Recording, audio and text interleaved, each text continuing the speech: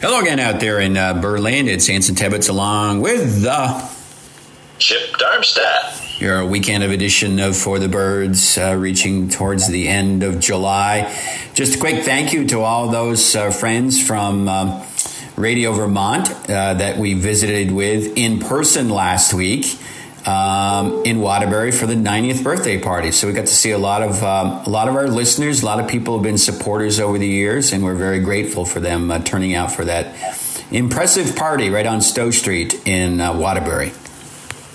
That was a lot of fun, Anson, and great to record in front of a live audience. We'll have to do that again sometime. Yeah, that was great, and a live audience adds a lot to it, and we both wore our For the Birds T-shirt, and we had a couple of our listeners that had purchased them a few years ago and had them and wore them to the event as well. So it was nice to have those out and about, those bright blue For the Birds, giving you the birds for the last, 27 years now. Wow, that's a long run, Anson. It's a good run, and we're still going. We don't know why, but we are, and here we are. And we've been thinking about some summer birds, and you've been hearing one particular bird a lot this week. And what's that bird? Yeah, I have the most awesome alarm clock right now. For a while, I was being woken up by red-eyed vireo, but just in the last week, a Scarlet Tanager has been waking me up in the morning singing in a big maple tree outside my bedroom. Let's take a listen here. So here's the Scarlet Tanager, one of the most beautiful birds, and a beautiful song as well. Here it is.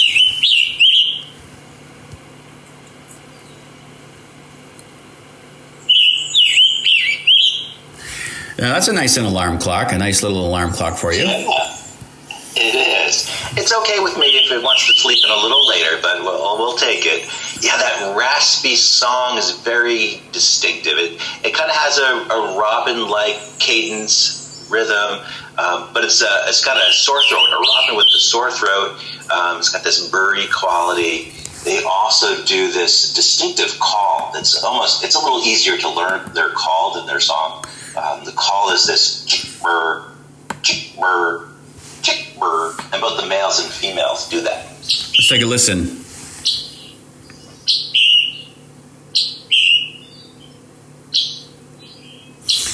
That almost sounds like a totally different bird. Doesn't it? Yeah. Oh, it's interesting, though, when I was listening to the Tanager closely just the other day, because it's been singing almost nonstop. I wonder if it might be an unmated bird, really hoping to find a female before the end of the nesting season. But I could hear a couple of notes in its song that sounded a little bit like that chick of the chick-bird, chick-bird. So, it does sound like a different bird, but I did notice this one note that reminded me of their call. The Scarlet Tanager joining us on For the Birds. Scarlet, so it is certainly bright red, though, right? It's really a nice, when you get a chance to see it, if it's not hidden with all the foliage, it is a spectacular looking bird. Yeah, breathtakingly red scarlet. It's intense, and it has these wings, these jet black wings that really contrast with the red. So it's so striking.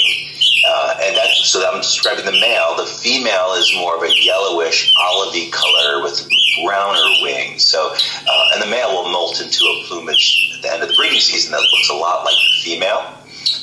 Nothing as bright as the Scarlet Tanager in Vermont woodlands, although not easy to see. It's a bird that is fairly common, but since it's up in the foliage of the treetops, up in the canopy, it's so hard to see. Things going okay? Your summer programming going fine at the Nature Center? Things are going great. Summer camp is happening. It's wonderful to have the kids back at the Nature Center. We've got training, Eco Institute, a professional development workshop for teachers happening this summer. Forest Preschool is getting ready to open up with the new school year. So, lots happening. BioU, our natural history courses for adults. So, things feel fairly normal right now, which is great. So it's great to see people and have visitors at the Nature Center again. That's right there in just outside of Montpelier, off Route 12, headed out that way towards Worcester and Elmore, etc. But things at the North Branch Nature Center in Montpelier. So we've been talking about the Scarlet Tanager, and it's sort of just a striking bird, particularly the male. But it also has a little bit of black on it, right? There's a little bit of black if you catch it right. Yeah, the wings are black. Beautiful jet black wings contrasting with the color of the body. And it's got an unusual beak. It's not like a cardinal beak, but it's also not like a warbler beak. It's a kind of a stout beak, olivey in color. So when you see it, I often wonder, like, okay, what is this bird? If you just catch a view of the head, the beak is actually to step back a bit, tanagers turns out they're not tanagers. They're more closely related to cardinals and grosbeaks. So they're in that cardinal family. And all those tropical tanagers are not related to our scarlet tanager. Yeah, I was going to ask you that. A tanager at first glance, you could say it looked like a cardinal, except it doesn't have that crest, right? Right, no crest. And there's other species in the same genus. There's the western tanager. What else is there? There's balloon color tanager, paddock tanager, summer tanager. Yeah, and all those tanagers are more closely related to our northern cardinal than they are to the tropical tanagers down in South America or Costa Rica, places like that, which they're actually in a totally different family. They're all very colorful and beautiful, though, but we only have the scarlet in the east, right? Yep, that is it, just the scarlet tanager. If you go out west or to the southwest in particular, you can see several species like hepatic tanager or western tanager or the rare flame-colored tanager, this beautiful orange tanager. So instead of a scarlet color, it's this just breathtaking orange color. Good stuff, the Scarlet Tanager. Let's take one more listen of the alarm clock for Chip. Here it is. Kind of raspy. Oh, in there. Well, it's decided to take a little... There it is. Here it comes. Scarlet Tanager taking a little break here. But so it's right outside your window, huh? Yeah. So I encourage people to try to learn that song, or at least learn the chick burr call it does. Chick burr.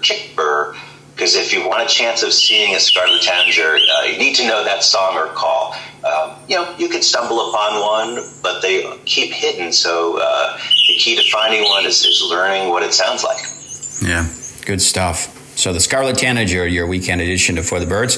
If you missed our broadcast on the radio, there's a podcast now, so it's reposted. If you want to take another listen, or if you want to pass it along to someone, just go to the Radio Vermont website. I look for it on Twitter, Facebook, and stuff. So we've got it on the podcast now, so people can take it with them and revisit some of the songs if you're out and about and want to learn more about a particular bird we're talking about each weekend. So technology continues to move along, Chip. Sure does. All right. That's awesome. We got to fly out of here for another weekend. I'm Anson Tebbets. I'm Chip Darmstadt. For the Birds.